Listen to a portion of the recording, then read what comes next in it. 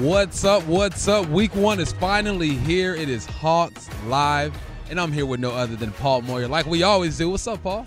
You know, after 25 years of doing this, they threw my name on there. Hey, let's I was go. like, man, NASA, he's got game going. Two-man show, man. Two-man show. Let's I'm get excited, man. I'm excited for the 12s out there right now. It's been a long time coming, and in 3 weeks, 2 weeks, when we finally get a home game, man, that's gonna be exciting. Preseason was good, but it's not like the regular season, and this is a big one. Just real quick, just letting y'all know, Indy is a really good football team. Yes, they are. Their defense is legit. We'll talk more about that, but I'm preparing you. Yeah. Tough game in a covered stadium. They're going to be rocking. I was reading their owner. One of their big things is they've lost 7 home openers in a row. Their theme is we are going to win this opener. Win the opener. Win the opener. Maybe not home opener, but they've lost 7 opening games in a row. All right, well, Moore just gave you a little preview of the preview. Yes. But now we're going to talk about these Seahawks. Now, It's been a long offseason. A lot has happened. Russell Wilson had his deal. Dwayne Brown had his deal. Jamal Adams had his deal. Quandre's in the mix. There was a lot for us to talk about during this offseason, but finally they've cut the roster down to 53. Now, I have my initial thoughts on this 53, but like always, I'm going to defer to my guy, Mr. Paul Moyer. Initial thoughts of this 53. I like this roster. I really like the roster. You know, even when it when they first got down to the 53 and made some changes, we'll talk about that too. I think we're loaded. We're deep. We're young. We're big. We're fast. We're athletic. We still got question marks. Yeah. We got some young guys who are going to have to go out and prove it, and they got to step their game up. But I'm excited to see it. We'll talk about all the players. But I like this team. There's no reason for us not to be successful. We should have a very good defense. We're going to be able to rotate. You know, we got 10 defensive linemen, so we're going to be able to rotate a bunch of those through, keep them fresh. 3 defensive tackles makes me a little nervous, but I don't see this, Michael, as a 53-man roster. I see it as a 69-man roster. You're counting practice squad. I am. Yeah. It's very, very different than it has been in the past. I mean, you have Robert Kimdichie, who's on the practice squad. I mean, here's a guy who was, a high first-round pick, not that many years ago.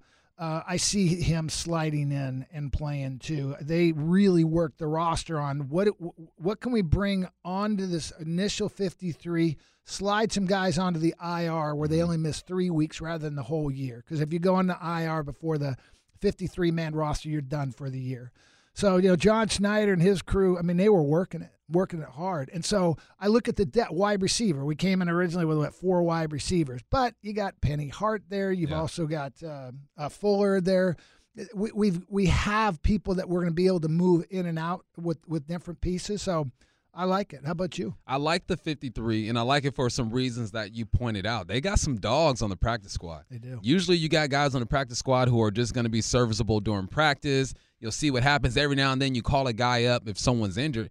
No, these guys got some guys on the practice squad that like, look, you have a good week practicing. You might just get the tap on the shoulder and say, look, you're going to play this week. So I like it in that sense. I also like it, and I'm going to focus on the defensive line just like you did because there's depth right there. And I think you said this during the preseason that there are guys on this team at the defensive line spot that will be starters elsewhere. And now they're going to be in the rotation. So if you have a rotation of 10 guys, maybe 8 to 7 will be starters elsewhere. That makes me excited. There's one spot where I just want to see what happens, and that's the corner spot. I'm glad Trey Flowers gets another opportunity because I think he was a lot better than what people say or perceive him as. So he fought off Trey Brown. Yeah, Trey Brown gets banged up. Okay, that's fine. He fought off Witherspoon, and he's still here. He's surviving. So I'm anxious to see what he looks like, and I'm excited to see what DJ looks like as well. Yeah, I think we also got some guys who'll hit you. And I think that was one of Witherspoon's downfalls is when you come here, you're not just a cover corner. You also, you secure the edge at times. We play, cover 2 or depending on what kind of formation you get, you're sitting just outside of tight end. You are counted in the running game. Yeah. And if you don't come with it, if you shy away at all, man, you will not be on this team. And, I heard some things about him that, maybe that wasn't the fit. I think the other thing is Trey, he played so well in practice. And so that's not what the 12s got to see. Mm-hmm. They saw a couple of plays that maybe they didn't like in preseason. It was really, to me, it was one, and it wasn't even one. So the one that he got beat on, the fade route, that was the most perfect pass you could ever have. It went right over his shoulder. I could have told him maybe, if you could have looked a little sooner, but that's just a timing thing. He was all over the guy, and it was a perfect throw and a perfect catch. Wasn't a killer. It's going to happen at times. So I'm excited to see does that translate back to the actual game? Yeah. Does he have confidence in the game? Because he's shown he's had confidence in practice, and he's going up some really good receivers there too. So yeah, there's a lot of question marks. There are, and before we get deeper into this, I just want to show some love to Ben Burr-Kirven and John Ursua. These are guys. We knew Ben was going to make this team. He was going to be in the rotation. He's going to be a special teams guy. He was good to go. John Ursua was the guy that we're kind of waiting to see. That's my guy. Every chance I get to talk about John, I'm going to talk about him. All right, and he tore his ACL. He was on the bubble. Who knows where his future lies, but we just want to show some love to those guys off top. All right, so now, going into the season, all right now you're looking at this roster. Just overall expectations. Is this an elite roster, or you said there are some questions out there? Are we waiting for those questions to be answered before we classify this ball team as elite or average? Well, I think we know what we have offensively, what we saw the first half of the year. It's an explosive offense that, it's hard to duplicate that the whole season. Yeah. Teams definitely found out what we did and said, hey, we got just take away the deep ball. Take away the deep ball, take away Russell improvising along the way. Shut the running game down you can, and, force them to do stuff they didn't like. And we didn't do it that well. So in comes, Waldron, our new offensive coordinator. They bring in that system that will allow him to be able to dump things off, lots of crossing routes, tempo, whatever that means. But I think, a better speed of the game rather than sitting there in a huddle waiting for the call. There's 15 seconds left, ready, break, and by the time you get to the line, there's like 8 seconds left, and there's no time to really audible. I think those days are gone. So I think the offense is better, and they're certainly better at offensive line. There's no question bringing in Jackson. I think at running back, we're so deep, and everybody's played well. Penny's got to still step up, and we'll see where that goes. And then defensively, I'll keep this one real short. Look, front seven's there. We already talked about defensive line. I think we know at linebacker we should be really good. We haven't mentioned it. Cody Barton coming on later today on our show, which I'm excited to have. But when you have Brooks and certainly Taylor now with that kind of speed, and then you have Bobby holding the middle, enough said on the front seven. We know what we have in the safeties. Yeah, and we're going to have an improved Jamal Adams. I believe that he's healthy. He knows the system now.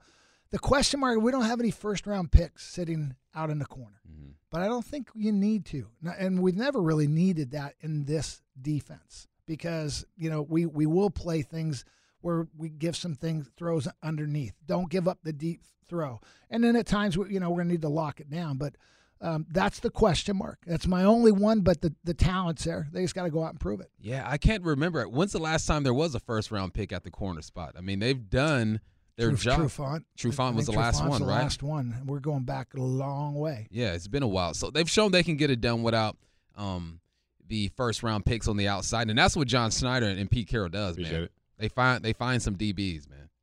Wait, was Kelly Jennings a first-round pick? No. Where was he at? But we didn't draft him. No, you know what? I think he was a second-round pick. We drafted him for sure. I just don't remember what round it was. Bump, do you remember? Kelly, that was back in my day. No, I don't. I don't think he was first round. But you know what? I'm getting older. First round, second round. I know he wasn't around long enough for a first-rounder. So but I know our great producer, NASA, will find that for us. So if you're going to bring those up, you better have the answer. 31st overall pick in the first round of the 2006 draft. 06. There you go. Genius. What school, Nas? University of Miami. Miami. Man, he didn't. Yeah, that was. Whew. Boy, I don't want to go bad first-round pick. So this is pre-Schneider, so we're good. Pre-Schneider, yeah. We can dog that one a little bit. Pre-Schneider, we're good. So speaking of, we're going to stay in the DBs. Man, Witherspoon. You and I both thought highly of this man. I mean, we saw his film with the 49ers when he was healthy. He's long. He looks like the type of corner that John Schneider and Pete Carroll really go for, but it just didn't work out. Was there something that you saw that made it just not work out? Was he not doing something? Was he not as good at something else? What'd you see? Yeah, again, more behind the scenes, the physicality of I said the word I would never say, him being physical, maybe in the running game. But I think the biggest one, he got beat out. He got beat out by Trey Flowers, and he had a $4.5 million contract. That's a lot for a backup. Yeah.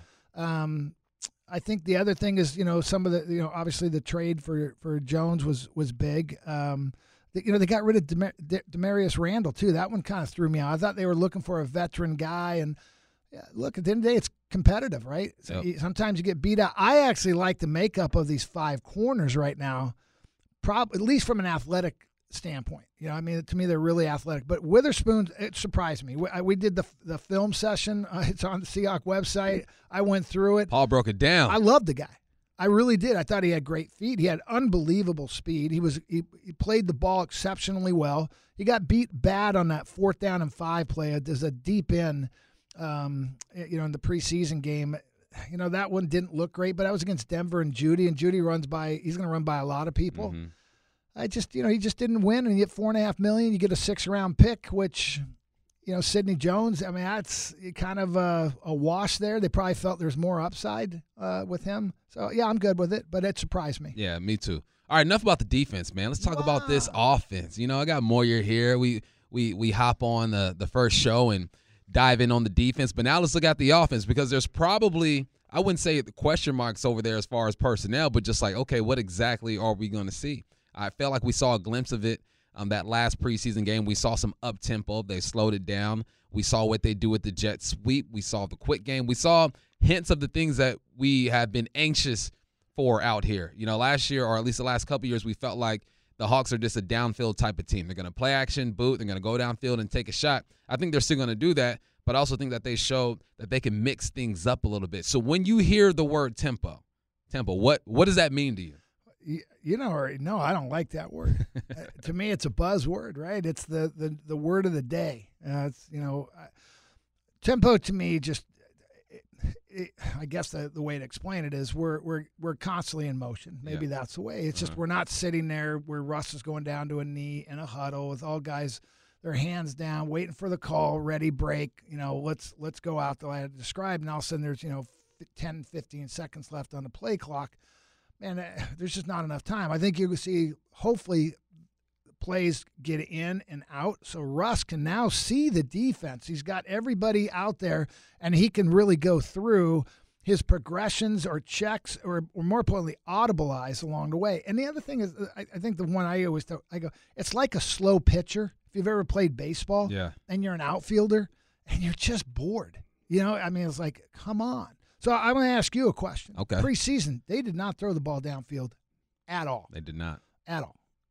How good is this D? And do they still take the shots like they did last year? Or is this going to be – the Rams really don't take a lot of shots downfield, so I'm curious how that plays out. Paul, I think the shots look different. The shots look like deep crosses instead of straight goals or straight posts, because what they're trying to do, they're trying to influence the defense to go right when they're going left. Yep. They're trying to show you that jet sweep, lose outside, contain, have a linebacker bite on you, and then they throw a crossing route 20 yards down the field. Now, if we're going into math, which isn't my strong point, Moyer, like 20 yards down the field to the left, you add another 10 yards, that's a 30-yard pass we're doing right there. So maybe in this offense, that is what is considered a deep pass. But you got to think, DK Metcalf is on the outside. Mm-hmm. There has to be a play where Waldron's just like, okay, this is the play. We got DK on the backside post or a go. It's 3rd and 10. Let's give it a shot.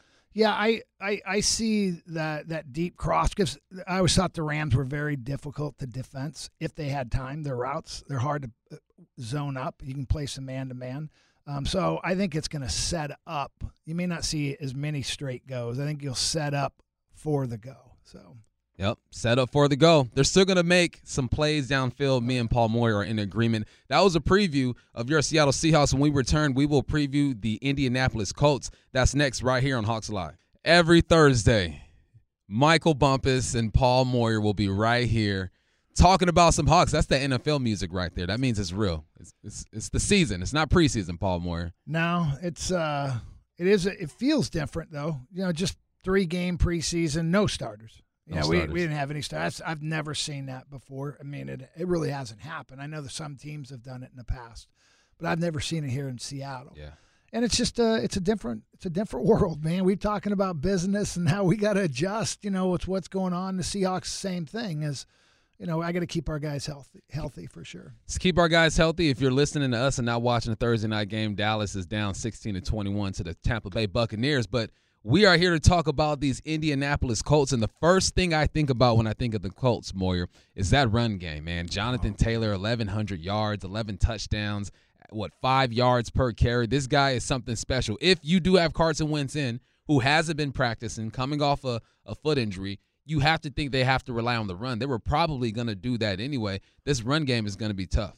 Yeah, their left guard Nelson's a little beat up. He came back and limited today in practice, but it looks like he'll go. We know Carson Wentz was full today, and Reich, their head coach, said if he's full on Wednesday, he's going to play Sunday. So we're going to get Reich. He's never had success versus us.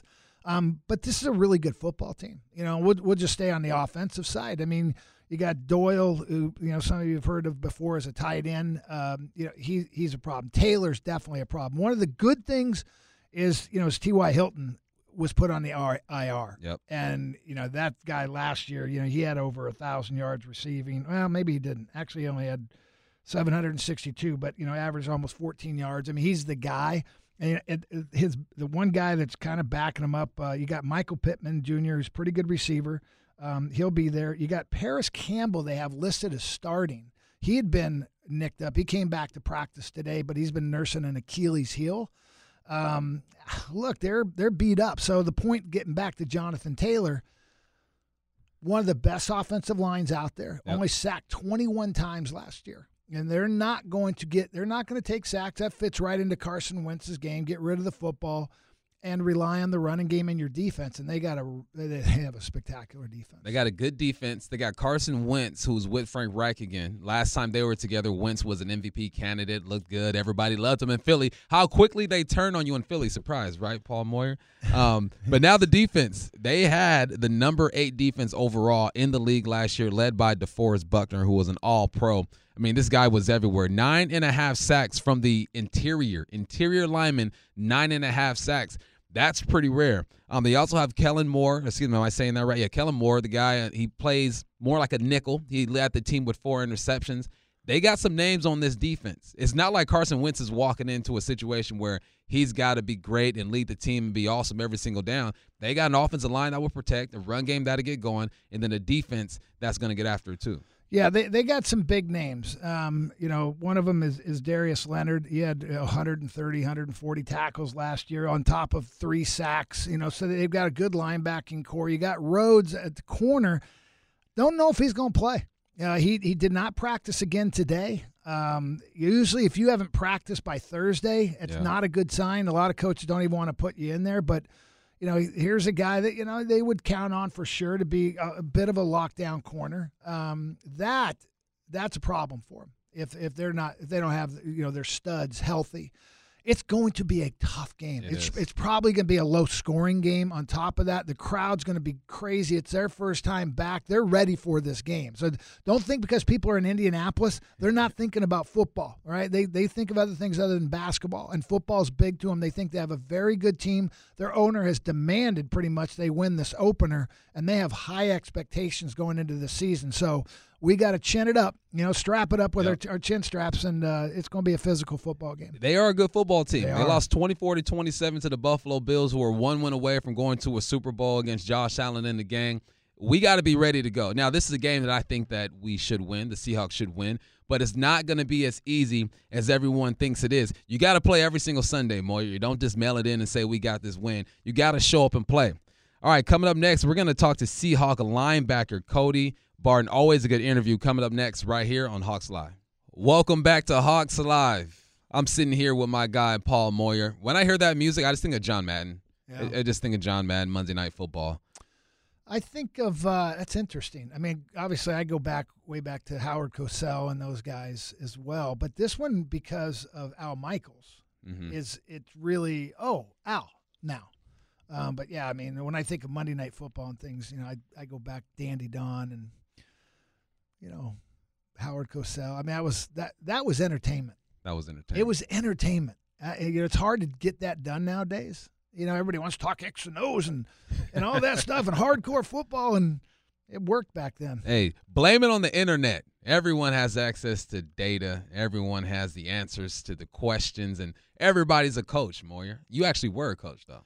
I am, and so I always get to trump you whenever we're in a disagreement. No, you know it's not true at all. All right, so we're waiting on Cody Barton to join us. And Cody Barton has been one of our favorites. I feel like we both really like Cody Barton. I got a chance to meet him when he was a rookie. He's got this Dave Wyman look in his eye. That's why Dave Wyman loves him. He's got that little look, that twinkle in his eye that says, look, I will run through you. I'm not tackling you. I'm going to run through you. And I'm sitting in Dave Wyman's seat right now, keeping it nice and warm. And you're right. He is probably his favorite player is Cody Barton, and I think Cody knows it. And Dave said, I'm not ashamed to admit it. And they do have a personality back when they were – I remember when Dave was a rookie. I was in my maybe fourth or fifth year at the time. And Dave was all football. And he was serious. And I would try to tease him. He didn't like to be teased. And Dave was a big man. He was 250-plus pounds. Dave could run. I mean, he was 4'5" guy, particularly before his knee injury. He could really run. Yes, I will run through that wall for you. And Cody he's a really good football player. I love reading stuff on him, and his old coach at Utah, how much he loves him too. And coach is just, I mean, he's that dream player. It's all football for him, and you can count on him. And he's a really good player. I mean, he needs to get some playing time. Yeah, I mean, his first year, he figured out all three positions, at least assignment-wise. There's nothing like experience. You still got to go out there and take on guards and slip the block, make the tackle in the backfield. But the first thing you can do to get on the field is just know what to do. And coaches ain't going to trust you if you don't know what to do. You're not going to get out there. So I feel like he's been moving in the right direction. It's been a slow ascend to where he is now. KJ isn't here anymore. We know for sure. But we have the man himself on the line, Cody Barton. What's up, man? What's going on? Hey, appreciate you taking time out of your day. I know you guys are getting ready for week 1 going down to Indy. And the first thing I thought about when I think of Cody Barton, man, I'm like, man, he's entering his 3rd year. And I remember my 3rd year in high school, how things clicked and started slowing down. I remember my 3rd year in college, how things clicked and are starting to slow down. How do you feel your 3rd year in the NFL? Is it similar or is it just a different deal? Yeah, no, I feel like going to my 3rd year, I think, like you said, I feel like for me as well, things have definitely slowed down a lot. I feel like going to last year, things slowed down, and then now going to this year, things have slowed down even more. And so, I attribute that just to, learning and growing with experience and as I grow as a player. And, yeah, I feel like this year, things have slowed down a lot. Well, plus you're like an old man now, I mean, you got Darrell Taylor in there. You've got Jordan Brooks. You're like an old veteran, so you're definitely not a rookie guy looking for direction. Yeah, I ain't no rookie, but I would say I'm an old dude. I mean, I only got a year on those guys. Well, you're more of experience, that's for sure. Most definitely. Yeah. Now you're gonna play this year, man. KJ is no longer with the team. He signed with the Las Vegas Raiders. Just talk about what he meant to you and is your development. I would assume that you would watch this guy work every day and kind of pick up some nuggets. Yeah, I would, definitely. And I'd always pick his brain and ask him questions. And, having KJ in the room with us, he was awesome. He was an open book and willing to always share, tricks of the trade and information and just nuggets of the game and, things that he's learned. And, with those 10 years of experience that he had when I was with him, that's very, very valuable information. And the things that he taught me and just who he was as a person, as a player, it was fun to be with him. I'm happy for him and that he's continuing to play now with the Raiders. But, yeah, being with KJ, it was awesome. It was fun. About my 3rd or 4th year in the league, I had 2 veteran safeties that I was backing up. And the coaches had to come in and said, Paul, do you believe you can start in this league? And the reason they said that is they said, we need you to compete to start because we want you to start.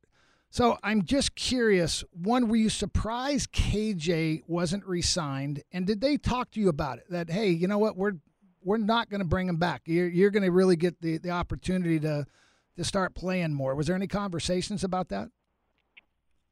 No, but at the same time, I realized, if they didn't bring him back, there was going to be an opportunity. And so, there actually was no real conversation about it because they didn't know at first they were going to bring him back or not. And but that being said, whether they brought him back or not, I'm always, and just my mindset is I'm always trying to compete, no matter who it is. I'm always trying to battle and always looking to be a starter. All right, Cody. Now I asked you about what it's like being on the field your third season, but what about the off season? Because I would think that you learn more about your body on how to prepare your mind, your spirit, your physical. How has your off season changed over the years? I learned a lot. After my first year, I stayed up here the whole time. And also at the same time, I was with COVID and stuff, kind of locked down, which is kind of weird. But I feel like this offseason, I really got my routine and really took care of myself, both physically and mentally. Went down to train at Bommarito's down in Miami for a little bit. Got out of that Utah snow. And then also in the summer, finished my training off in Utah at Pendleton Performance. And I actually like training in Utah as well because you got the higher elevation. So I feel like when I come back down here to sea level, I feel like I'm just flying and run for days. But I feel like the biggest thing that helped me body-wise was Pilates. Nice. And I've been doing that for years, though, but just really felt like my body this year is clicking and smooth and healthy and just strong all around. And I feel like this offseason just in general was great.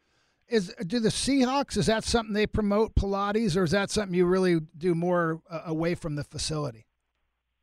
No, that's something I do away from the facility. I actually own a reformer here, and I love Pilates. I've been doing it for years now, like I said, and a good friend of mine who's an instructor back home, her name's Jenny Carr. I work with her, and it gets me right. I love it. So I'm getting to a magic age of 60. Played a few years. Got a lot of body aches. You're saying that I should incorporate or make Pilates my main weapon for getting in shape, staying in shape. Pilates. Do it. Okay, I'm gonna take you up on that. So the Utah. You gotta have a good instructor, a good teacher, though. Do I? All right. Yeah. I bet I can get somebody off air from you. Hey, I don't know. It might be secret. I'm sitting in Dave Wyman's seat, and there's no secret. You are his favorite player. Dave and I played together and all that stuff. So I'll have him ask you, and you can give me that good name there. I want to ask you about last time we had you on. You love to fish, hunt, things like that. So Utah snow, you trying to get away from that? And when you are hunting, fishing, have you found your spot out here?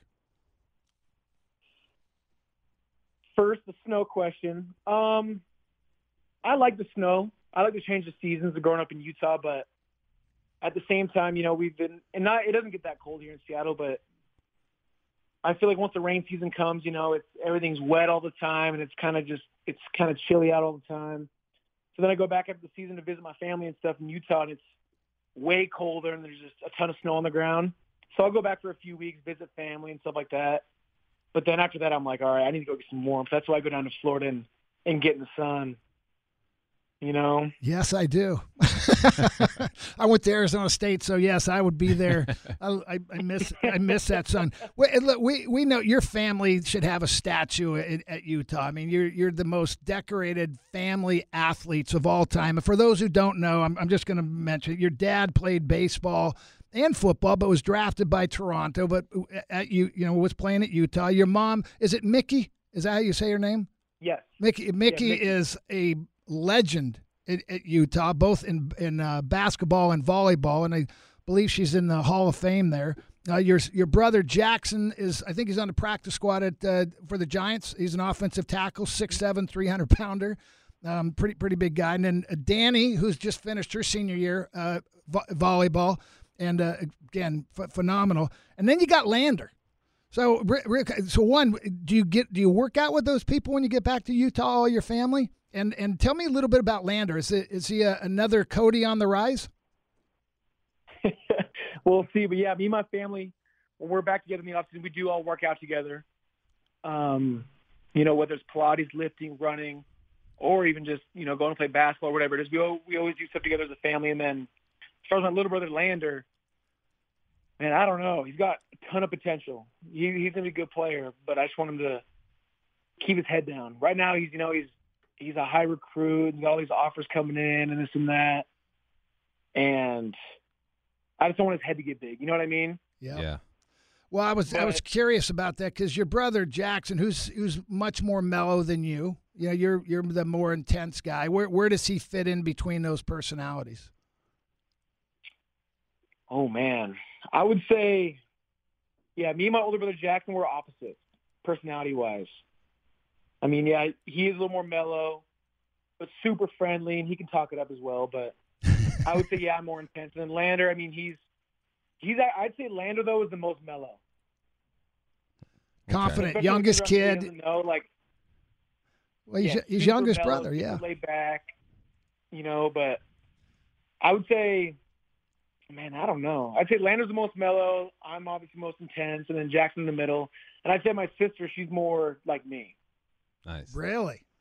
That must be fun. Yeah. Good competition there. All right, Cody. Yeah, we all, no matter what we're doing, we like to mess around and compete. The Bartons get after. That's what I'm hearing right now. Cody Barton, man. Absolutely. We appreciate you. We expect you to get after. You're one of our favorites here, man. You have a good night, and man, go to Indy and get it done, man. Let's do it. Thank you, guys. I appreciate it. Thank you for having me. No problem, man. Have a good one. That was Cody Barton, man, one of our favorite guys on the team. I just think he's going to be a special player. Yeah. It's just finally, I've said he just needs the opportunity. He's going to get him this year. We didn't get a chance to really ask him how they're going to play you guys because, you're going to have a bit of a five-man front at times with Taylor and where does he fit in? Is it middle? Do they give a break to Bobby at times? Is he there's so many things that are going on, but he's going to play. Yep, he's going to play. We're going to see number 57 out there. And coming up next, we are going to talk to no other than the professor, Mr. John Clayton, right here on Hawks Live. People have kind of anointed Tampa Bay at 17-0, and they're going to be a Super Bowl chance. Just your thoughts on how they've played tonight, and if you think they're still that Super Bowl for sure contender. Oh, there's no doubt they're the Super Bowl for sure contender because they got Tom Brady and they got theoretically a good defense. That defense isn't showing up tonight. They are getting pressure on Dak Prescott, but the secondary is so banged up. I mean, they're injured with like 3 starters in the secondary. And so they're so vulnerable. I mean, right now they're at the stage where they're taking practice squad players from a couple days ago and having them out there in that starting rotation at cornerback. So it's like that's a concern, and they've got injuries at safety. That has to be a concern, and so that does leave them vulnerable to the passing game. But I'm just kind of amazed to see that here's 2 teams that you would think would be running the ball more, and neither's running the ball more. They're changing the game, JC. They're changing the game. Now let's talk about these Seahawks. Me and Moyer are pretty confident in this 53-man roster. If there is a position group that we're kind of trying to wait and see what happens, it's that corner position. What are your thoughts on the corners? Yeah, I would agree. I mean, that's the big question mark right now. I think they can be good enough because I think they put enough resources into it. I mean, it's not like they put big money deals or anything else. I mean, the big money deal was Akello Witherspoon, who ends up being traded to Pittsburgh after a $4 million guarantee. But I think the fact that they do like DJ Reed. I mean, even though the fans aren't in favor of him, Trey Flowers has had a very good training camp. May not have showed in a couple of the preseason games on a couple plays, but I think he's done well. They have the option of using Sidney Jones. They certainly do have Ugo Amani for the slot. They have Marquise Blair for the slot. So I think they have a lot of combinations that they can use. And then, of course, one of the huge things in the secondary was getting Quandre Diggs to at least redo his contract a little bit and then get back off the hold-in and be available. So now they have 2 Pro Bowl safeties, and we'll see where they are at corner. Well, let's talk about that with Quandre Diggs. They did some type of restructure. What did happen in that deal? Well, basically what they did is they took $5 million plus of his signing bonus, or of his base salary, converted that into signing bonus, and it looks as though they gave him a voidable year next year. Now he's a free agent just like Dwayne Brown is. Dwayne Brown got 7.5, but what that ended up doing, it saved $3.5 million of cap room on the Brown deal, $2.5 million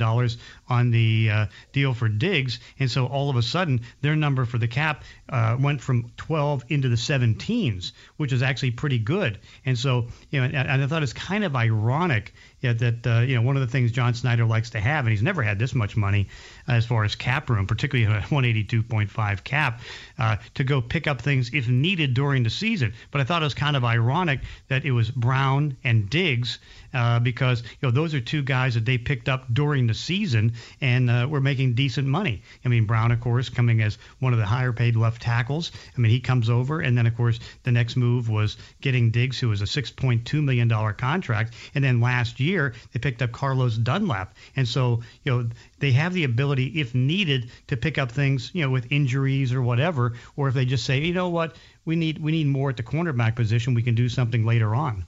Let's say the 53-man roster, just your thoughts on it, because there's been some changes. And, I always say this really isn't a 53-man roster. This is a 68, 69-man roster with the practice squad. Just your thoughts and maybe even a few surprises that, popped up for you. Well, I mean, I'm not surprised that Alex Collins made it, because I think right now he's the leading candidate to be the backup running back, because I think he's, done better than Rashad Penny. He's a forceful runner, and I think he's a good runner. Certainly, I think, and again, it's not like the roster's totally settled right now, because you still have a few young guys, practice squad caliber guys that are on the roster, and they may be holding the spots for some other players. I mean, on the 16-man practice squad, it's all young guys that no veterans or anything like that. So there's no surprises there. In fact, the weird stat is that league-wide, particularly as this bad draft, and it was a horrible draft, is that what you end up having is that there was only like 24 undrafted players that ended up making 53-man rosters. And so, which is very unusual. There's probably a few more here than there were on other teams. But overall, I think you can see they have a lot of numbers at the cornerback position. Clearly, they've added to the roster significantly, because here they get Gerald Everett, who I think is going to be a good tight end, Gabe Jackson, who's a mauling type of guard. They were able to, Kerry Hyder, who's had two years where he showed he can get 8 sacks in a season. Darrell Taylor now is healthy. Looks like he can be a factor. So I think they've added enough right there. They can, do some good things. All right, John, let's talk about quarterbacks. You got Carson Wentz. He's going to be the play caller over there in Indianapolis. You got some quarterbacks moving around. You got Goff, Stafford, Darnold, Bridgewater. Which one of these guys are most interesting to you and have the opportunity to win right now? Well, I think you certainly look at Matthew Stafford. He's going to win because he's never been around this much talent. Now, again, the talent on the Rams, in my opinion, isn't equal to where it was last year, because to get the Stafford deal, and I was funny because I saw Tony Dungy was talking about this tonight, that how good that Stafford looks throwing the football, because he's been down there enough to see him throw, and so that kind of surprised him. But again, it's kind of like the Tom Brady thing from a year ago. Tom never had as much offensive weapons as he had in Tampa Bay. They didn't have those type of receivers.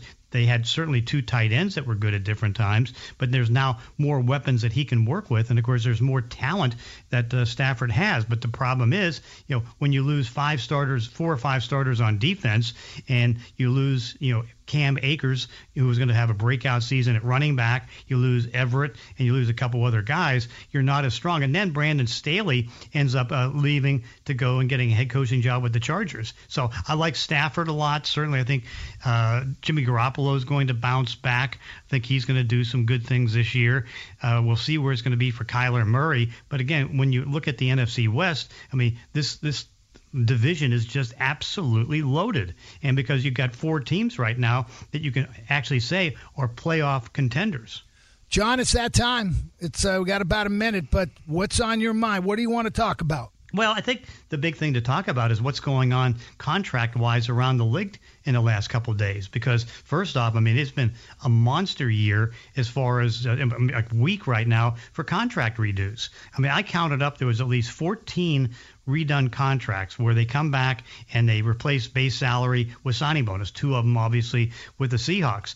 I think that's kind of fascinating to me because usually that doesn't happen this late. It usually happens earlier, but a lot of teams are freeing up as much cap room as they possibly can. The other thing is the amazing story in Baltimore with the injuries. Here they've now had 4 ACL injuries. They had 2 today on back-to-back plays. Marcus Peters, their best cornerback, blew out his ACL. And then Gus Edwards, the bus, he ends up blowing out his ACL. They don't have, certainly their top running back, J.K. Dobbins, he blew out an ACL. And so it's a mess. Their top 3 running backs are out. I don't think I've ever seen that. Well, John, it should be interesting this year. We are glad to get the season going off right. And like always, you keep it funky, John. Okay, sounds good. All right. Coming up next, me and Moya will go toe-to-toe, face-to-face. We will talk that talk coming up next on Hawks Live. It's time to talk that talk with Michael Bumpus and Paul Moyer on Hawks Live. The moment you all been waiting for, it's time to talk that talk. Me and Paul Moyer get in the ring. We go back and forth. What do you feel? How do I feel? Get it off your chest and say it with your chest, Moyer. Say it with your chest. All right, the question I got for you, Mr. Moyer. Carson Wentz will never look like he did in 2017. What do you think? Well, I would say in 2019 he was pretty close, by the way. I mean, in 2017, I'm going to read his stats for you. He completed 60% of his passes. Today, that's loserville. But he had 33 touchdowns, 7 interceptions. He had a quarterback rating of 101, and his team won, right? They won a Super Bowl. That's why he got, why he got all the accolades. In 2019, he had 4,000 yards. Remember, 2017, 3,200. 19, 4,000, 27 TDs, 7 interceptions. Played pretty well, but no, he's not getting back there. Not getting back there. And here's why. You don't get more accurate. You either are you do. or you no, you don't. You do. You work on mechanics, your base. There's things you can do. It's like I'm gonna use golfing again. Okay. It's like golfing. I'm never gonna be a scratch golfer again. That doesn't matter what I can do. I'm limited at what I can do. I believe throwing's the same way. It's like pitchers. If they can't throw over a strike, not very many of them eventually just nail it the whole time. And I think the same thing with throwing. You come out and you're completing high 50s, low 60s out of college now. To me, it's a red flag. It happens every once in a while. Jared Allen, he was a 58% coming out of Wyoming. And last year he was 67, 68%. So it can change. But 2020, man completed 57.4% of his passes. In the NFL, that's unheard of. He had 15 interceptions, 16 touchdowns. I'm not saying he can't get back to maybe 2016 numbers, where it's 62% completion, but I don't ever see him 33 touchdowns, 7 interceptions, completing 65% of passes. So my answer is no. Your answer is no. My answer is most definitely he will once again look like he did in 2017. I'll tell you why, Mr. Moyer. Tell me. He has a running game. Back in 2017, he had LeGarrette Blount, who has 766 yards. When I think of LeGarrette Blount, I think of Boise State, him socking a dude in the chin. I don't think of a 1,100-yard gainer like he has in Jonathan Taylor. I think he'll be good to go there. Now, he also has a top 10 defense. In 2017, that defense was ranked number 3. So he's back to, I can lean on this defense. Also, he has the coach who is the Carson Wentz whisperer. Last time he was with Frank Reich, he was balling. They're vibing, kind of like me and you when we're in the studio. We're vibing, baby. That's what Carson Wentz and Frank Reich do. They vibe. So because of the coaching, because of the run game, and he has a defense he can lean on, I think we'll see 2017 Carson Wentz again. Just not week 1. Yeah, I think if you ask me that question next week, I might have a different answer. But since we're playing them the first week, then my answer's better than your answer. Okay. All right, so was debating this one, but staying on a quarterback that has some accuracy problems. I'm going to go with Cam Newton here. Will he be a starter again in the NFL? As much as I love Cam, I don't see it happening. I just don't see it happening. In today's game, unless you play for Baltimore or Tennessee, you have to be able to sit in the pocket and throw the football. I just don't see that happening. Can he go to Tennessee? Not if Ryan Tannehill keeps playing the way that he does. Can he go to Baltimore? Heck no. Lamar Jackson has that spot locked down for 5 to 6 years.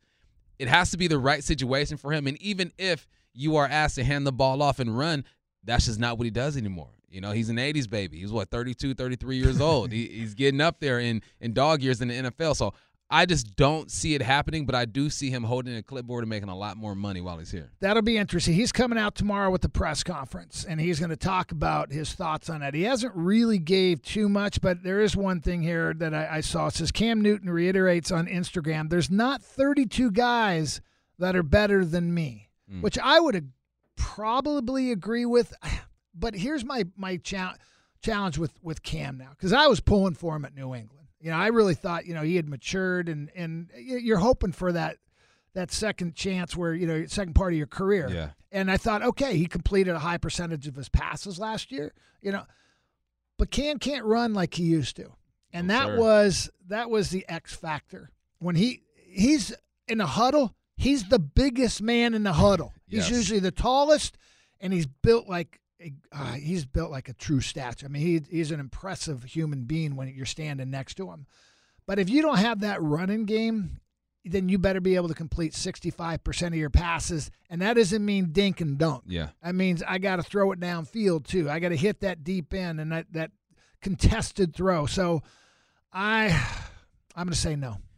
Here's my question. He says there aren't 32 guys better than him. I'm looking at all the teams in the league right now, and I'm trying to find a spot to where I'd say, okay, I'll take Cam over this guy.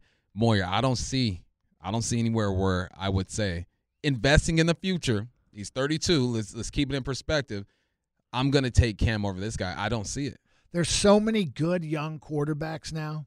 There's so many good ones. Yeah. And they're usually on teams that aren't winning right now. So are you going to bring Cam to no, you're not. You're going to develop a quarterback. And so now you're looking at Cam to be on a playoff contending team.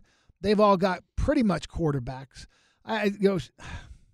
There's a couple maybe that, if there's an injury, he gets shot. I just don't see him becoming a starter. That doesn't mean I don't think he'll be on a team and maybe get a start. Mm-hmm. But I think his days as a starter are over. And I think it's going to be hard to get on a team unless he says, I'm willing to pay for a minimum salary. Yep, I agree. Okay, next one. Bill Belichick will eventually win another Super Bowl with Mac Jones at QB. This is an interesting situation. That's a great question.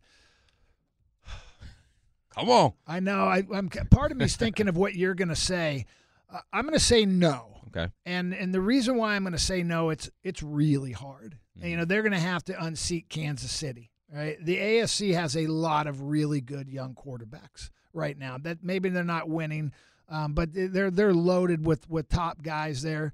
And I just think it's really hard. I also think, look, last year, man, did Tom Brady make a statement? He went and won the Super Bowl. I really thought Belichick would be the one that did. And it shows that, look, you got to have players to win. You just don't get to magically go out and coach teams to Super Bowls or the playoffs. Now, they did better than I think a lot of people thought. But I'm going to say no. It's just too hard. Mac Jones may be a great quarterback, but he better surround himself with a great team. And they're not quite there yet. And I don't know if Belichick, is he going to coach into his 70s and plus? I don't know.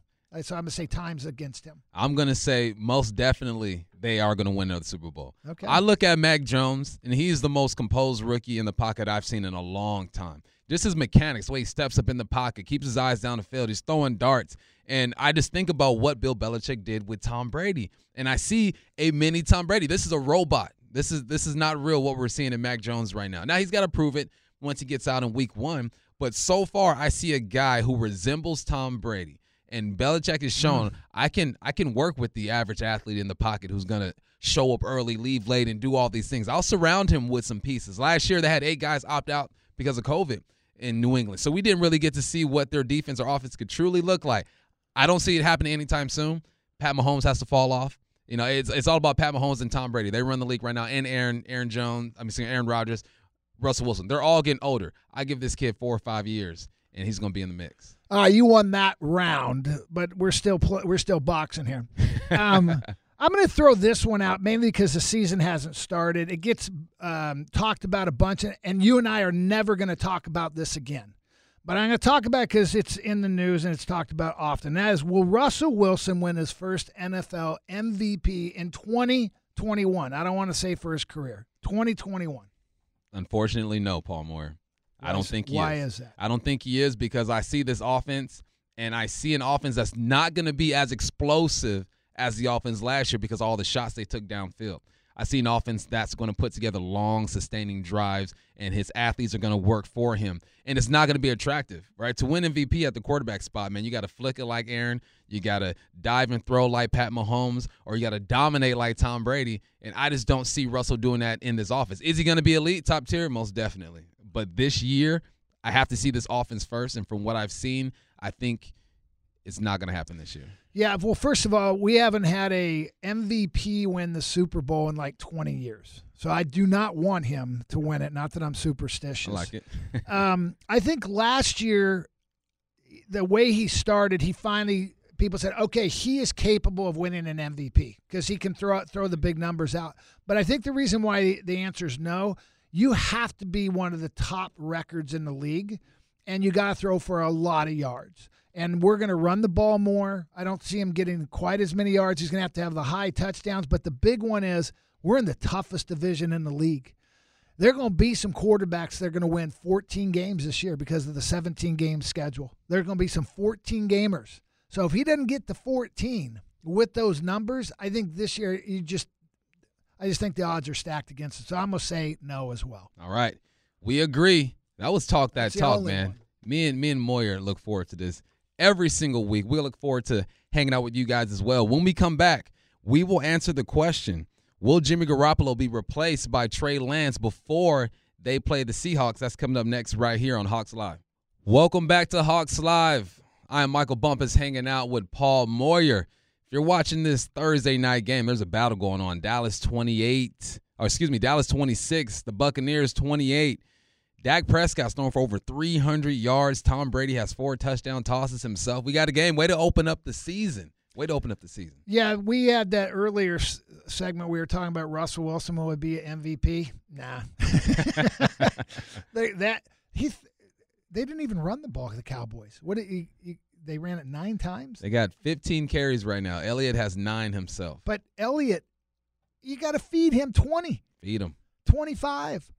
And again, maybe they went into this game thinking the only way we can win this game we got to throw over the top, but that's a lot of passes in the first half. A lot of passes in the first half. Let's talk about a guy who could toss the rock in our division, Jimmy Garoppolo. Now the 49ers, drafted a young man by the name of Trey Lance to replace him eventually. It's just, when is this move going to happen? Trey Lance only played 1 game his last year at North Dakota.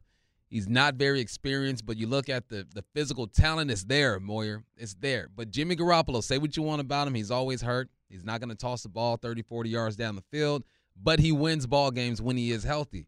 Do you think Trey Lance is going to be running the show week 4 when the Niners play the Seahawks? I hope so, because that means Garoppolo has played like Garoppolo. And look, I've never been a big fan of Garoppolo. He's capable with a really good team, and if he's got time and all those crossing routes and everything between really the numbers, he's pretty accurate. People have found out his weakness. You got to force him to throw the ball downfield, contested. I mean, you got to have contested coverage, and you got to force him to throw outside the numbers toward the sideline. He's not very accurate on that. But if he's healthy, I don't see Trey Lance starting. I just don't. And part of it is he's very young. He didn't play last year. He sat out because of the COVID thing, and really more the FCS didn't play really last year. Did more the spring game. So he took himself out of that.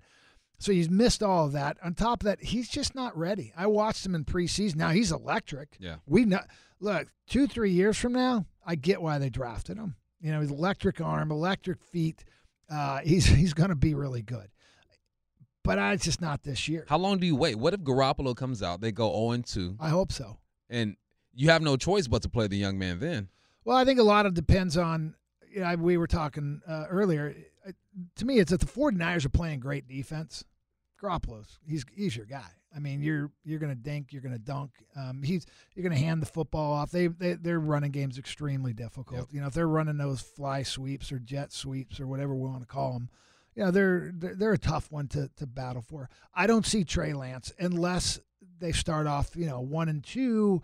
The offense is really stagnant, and it could. I mean, and defensively, they've lost their defensive coordinator. He's gone. He's at the Jets now as a head coach. So we'll see how that all play out. But simple answer for me is no. I just don't think he's quite ready. And again, if he's starting on week 4, good.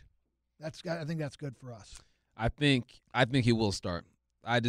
Jimmy hasn't shown me enough in the recent years for me to believe that, one, he's going to be healthy, and two, that he's going to be explosive enough to make management and the head coach believe that this is our guy going forward. So I think Trey is going to be the guy. Okay. Well, we'll talk about that again on the Thursday night before Week 4, unless we're playing on Thursday night, which who knows? I don't know the schedule. Let me ask you this: there's a lot in our division.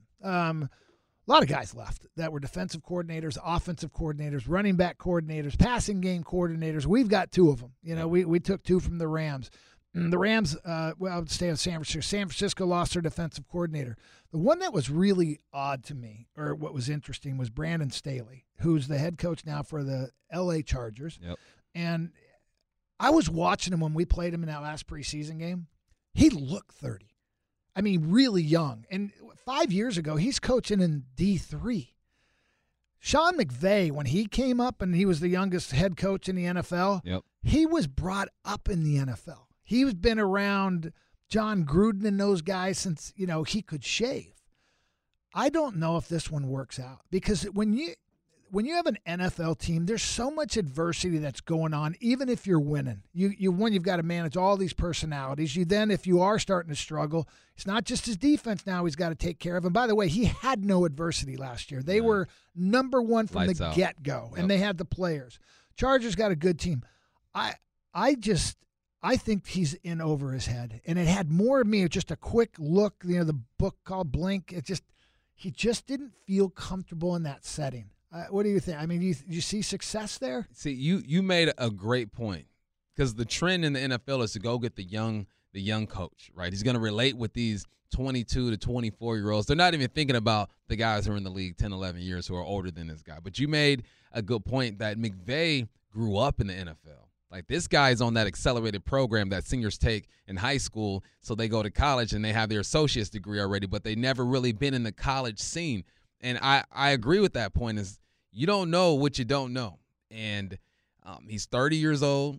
He's leading men, and he's going to be asked to make decisions that he didn't even have practice making, right?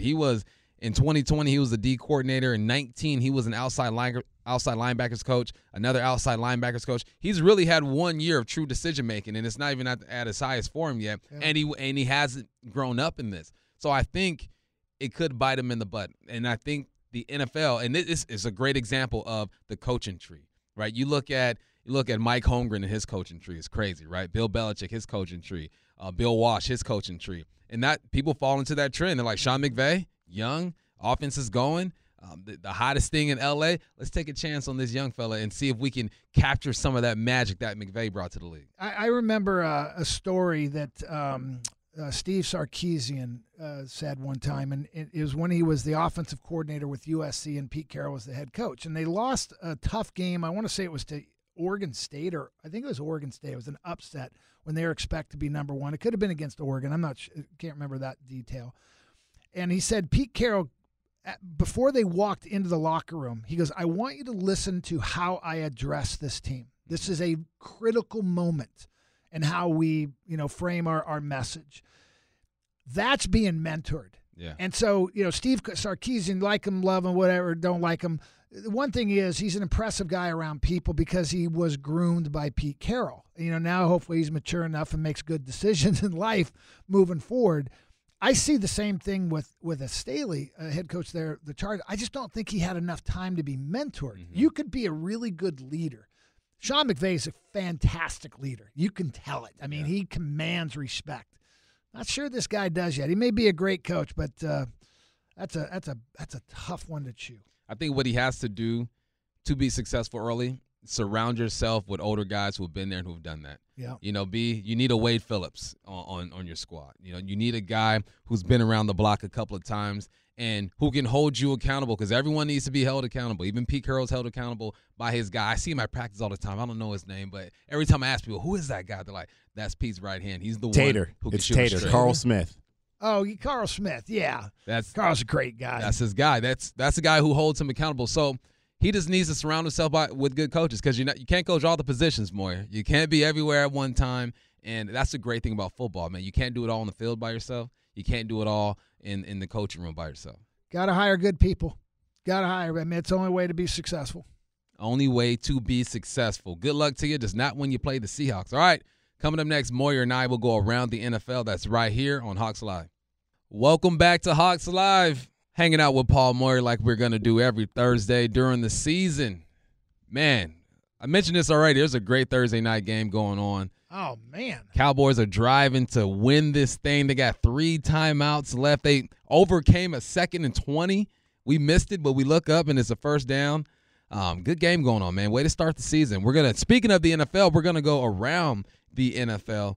And the first question I want to ask you, Moyer, is about the quarterback position. We got some young guys, some young guns in this league making starts. We got Zach Wilson with the Jets, Mac Jones with the Patriots, and then Trevor Lawrence with the Jacksonville Jaguars. Out of those 3, who do you think is going to have the most successful rookie season? Oh, but rookie season? It's got to be – oh, man. I was going to go with originally Mac Jones just because I think he's got a better team around him. Of those 3 teams, the Patriots are going to be the best team. The Jets are going to be an up-and-comer. And I really think Zach Wilson, from a upside, he got the most upside. Yeah. He's got a crazy arm. I mean, he's electric. We're going to see if it turns to be efficient in the NFL. If he can make it efficient and not turn the ball over, keep his high percentage of passes, he going to make some big-time throws. I mean, he's got Patrick Mahomes type of ability with his arm. Trevor Lawrence, I think it's so I just don't know about their team and that relationship with him and Urban. I just don't know where that's going. I never was super impressed with him other than his freshman year at Clemson, where I go, wow, that's pretty impressive for a freshman. Yeah. He was very mature. But I get it. I mean, it's one of those you don't pass up. He's, 6'5", 6'6", probably closer to 6'6". He's got all, he can make every throw. I get that. But I think these other 2, I don't know, there's something special about them. Mac Jones, just his ability to get rid of the ball, his accuracy. And I think Zach Wilson, he's got one of those crazy arms that come around. Well, I would say every 20 years, but Patrick Mahomes, he's in the league with them. Man, I think Trevor Lawrence is set up to fail down there, man. He has all the talent in the world. He's mobile. He can throw the football. Seems like a good leader. But you got Urban Meyer over there who looks confused on the sideline. You talk about the head coach for the Chargers and the vibe you got from him. I look at Urban Meyer and he just looks confused. And some of the moves that he made during the offseason are questionable. He's trying to keep his buddies in a circle, and he's learning if your buddy has a reputation in the history, you can't do that. This isn't University of Florida where you got away with a whole lot of stuff down there. Or Ohio State. Where was he good? Utah, Bowling Green? Utah. He's at Bowling Green, Utah, in good reputation. Florida, it started to go. I think a lot of that, the poor reputation is people piling on winners. Yeah. He runs a good program. But you loyal. Look, that Florida team has some characters on it too, though. Well, yeah. I can go back to Miami back in the 80s, and, they had some characters too. But, yeah, I think that it's such a hard transition to go from college to the NFL. Very few guys like Pete Carroll. I think, that's why he deserves to be in the Hall of Fame, not just because of the success he's had with the Seahawks.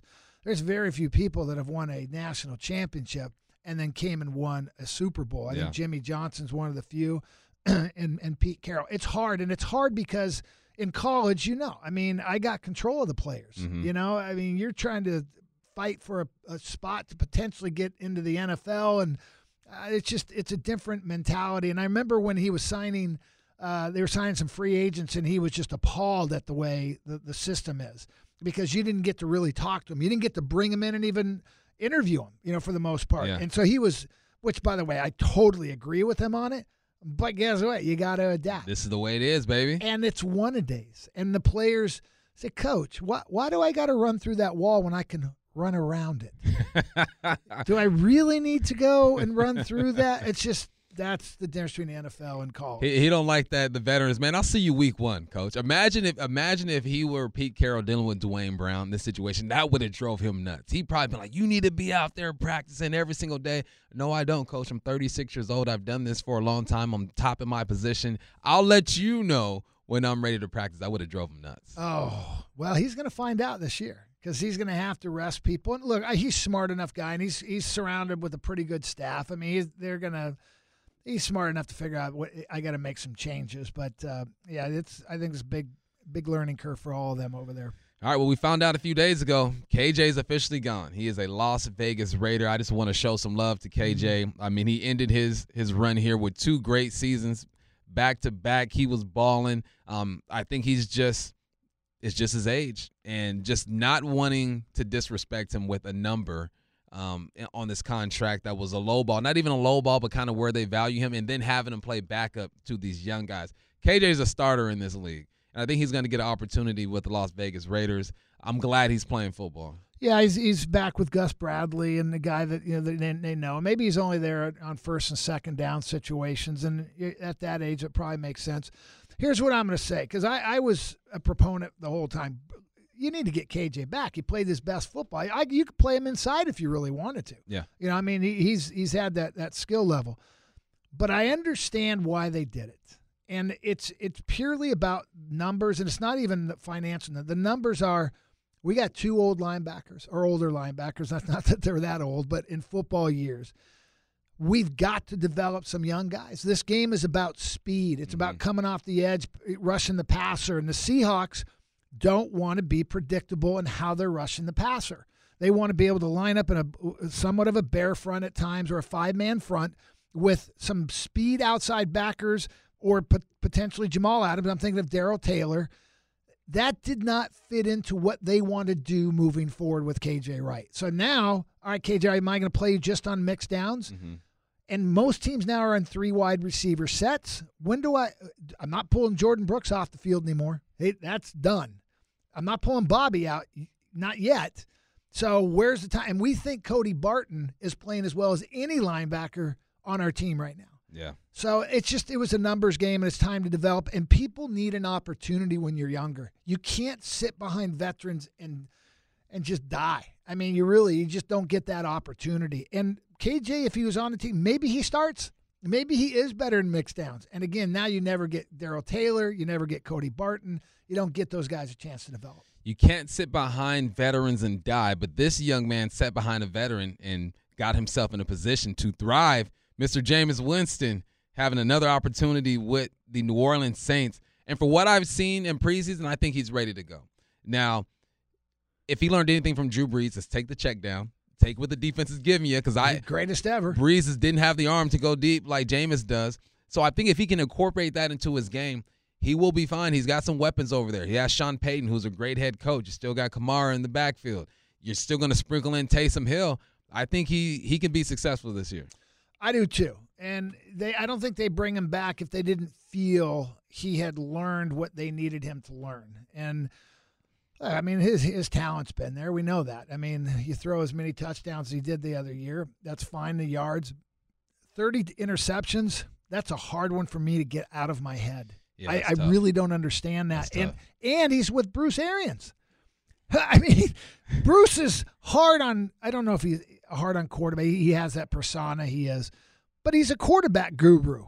That must have drove him nuts. Yeah. And so, I think Peyton it's a different voice. I think you're right. I think he has success this year. I don't know to what extent, but I think he's going to have a pretty good year. I think he'll have a good year as well. We'll see what they do. That NFC is looking tough, man. All right, when we come back, we'll put a bow on this thing. We'll give you our final thoughts and the Seahawks' keys to victory when they go to Indianapolis. That's next right here on Hawks Live. Welcome back to Hawks Live every Thursday.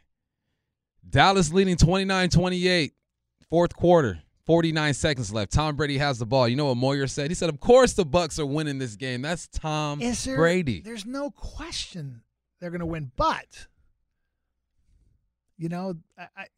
too many people thought they're going to run the table. Seriously, I mean, I've heard people say they're going to go undefeated. I go, they had a great playoff run. During the middle of the year, people were like, but here's Gronkowski doing what he does best and running over people, and they're going to end up kicking a field goal. The only way they lose this game is a field goal kick or chokes. Said they missed a field goal. Yep, yeah. They're driving right now, 32 seconds. I almost wish we were calling this game right now. You and I can give a good play-by-play color call. Brady going over the top. Out of bounds. All right, so let's get back to the Seahawks. I was like, I'm following you here. How do they win this ball game? I'll tell you how I think they win this ball game. You mentioned it. You got to control the run. That's what the Colts want to do. Jonathan Taylor is a very good running back, 1,100 yards, 5 yards per carry. They have to control the run, and then offensively play with their tempo, whether that's up tempo, slow tempo, in between, whatever tempo means to them. They just have to play the game that they want to play offensively, take care of the football, and then we'll see if this offense has the explosive plays that we're used to seeing out of DK and Lockett. Yeah, I think this is a weird year because no preseason for the most part for the starters. We've got a bunch of injured players. Indianapolis has 10 guys on injured reserve. 10. I mean, they're number one wide receiver. They got a bunch of guys coming back. Wentz has been out. I just don't see them hitting on a high level. But, we got a new offensive coordinator, new offense. We haven't had that opportunity with our first-team offense either. So a lot of unknowns there. So I really think it's a bit of what Pete loves. We're going to run the football. Yeah. It's going to be a slugfest. It's going to come down to the fourth quarter. I like our chances with our quarterback in the fourth quarter. This is a really good defense. I mean, they are tough to run the football on. So we're going to have to try to go over the top at times. But, we'll see if we can scheme them along the way. And, it's too many cliches here. But, turnovers, I like our chances there. I mean, Wentz, historically hasn't been great at protecting the football.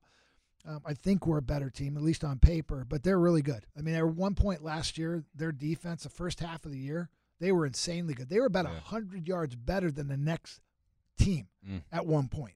So so it's gonna be a fun one, but it's gonna be a little old-fashioned run, hit, get after it. A couple guys I want to see. Dave Wyman mentioned this earlier today on his show. DJ Dallas had one of the best preseasons I've seen in a long time. So now, what does that do? Where does that put him on this roster on that depth chart? Is he going to get more carries than Penny? Are they going to use him in the pass game? Is he going to be one of their return guys with Freddie Swain? He was a guy who returned the ball as well. I want to see how they're going to use DJ Dallas. And then also, I want to see what Trey Flowers does with this third opportunity probably. It's almost like they've been trying to replace the guy, but he does just enough. He's consistent just enough to keep fighting these guys off and winning this spot. So those are the two guys that I'm going to look at. How is DJ going to be used? How much time has he earned? And what does Trey Flowers do with this opportunity? Well, I don't know if the guys they brought in, they haven't been here long enough to unseat him, but that's for sure yet. Trey Flowers, and even if he struggles in the game, but God, Sidney Jones, I mean, he's been there, done that. I like his upside a bunch. So we'll see what goes on there. I'm excited to see Chris Carson get back at it. Yeah. That's the one thing that you mentioned, DJ Dallas. What's his role? Returner. For right now, what you did in preseason, it gives you the opportunity to be on the team and have some other opportunities in the special teams. But that's a loaded field there. I mean, first of all, Chris Carson's going to get the carries. Definitely. So now how much do you spread those extra 10 carries and passes out of the backfield? Alex Collins looked good, too. Alex looked very good. And you're going to more than if Penny is active for the game, he's going to get more touches than probably DJ Dallas.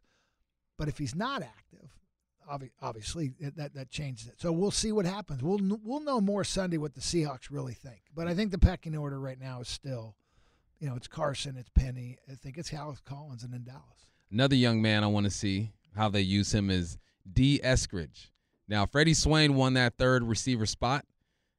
Deservedly, he's been available. He made plays. He's reliable. But the little glimpse that we saw of D. Eskridge got me excited. He ran a jet sweep. He was fast but patient. That's what I liked about his life. He didn't outrun his blockers. He had his hand on one of his guards' back, kind of letting him lead the way. Then he goes across the middle. He makes a catch. He did just enough to where I'm like, yeah, I want to see more of that. I want to see what this young man can do. I know Freddie's going to get the start, but D. Eskridge is going to be in the mix. Yeah, I mean, I'm looking at it's interesting to look at their depth chart. They've got 3 wide receivers. It's their depth. We really don't have a fullback anymore. And you're right. You got Tyler Lockett, Freddie Swain, and obviously DK Metcalf, the 3 guys starting. Look, my guess is they're going to activate Penny Hart, bring him up, or somebody. I mean, you can't go in with 4 wide receivers, I wouldn't think. Eskridge, it's Penny Hart's out. Well, never mind then. Or excuse me, he is up. Okay, so that would be a guy that you're counting because right now questionable is Eskridge. Yeah. But I did like what I finally saw in a game practice. He looks at. I mean, he's got all the skill they're looking for.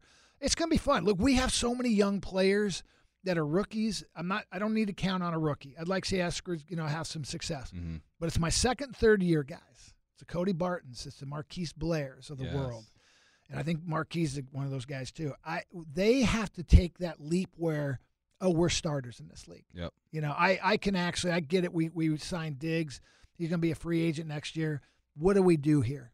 If Marquise Blair truly steps up and becomes the guy they think he is, that there's some decisions to be made next year at free safety. But for right now, I think he's a guy that can be a starter, and I'd like to see that happen this week. All right, we will see what happens this week. A lot of questions will be answered. That was fun, man. Thank you guys for tuning in to Hawks Live with Paul Moyer. Special thanks to Cody Barton and John Clayton for joining the show, and our board operator, Brady Robrick. Can't forget NASA Chobe, our executive producer. The Seahawks pregame show was live this Sunday starting at 7 a.m.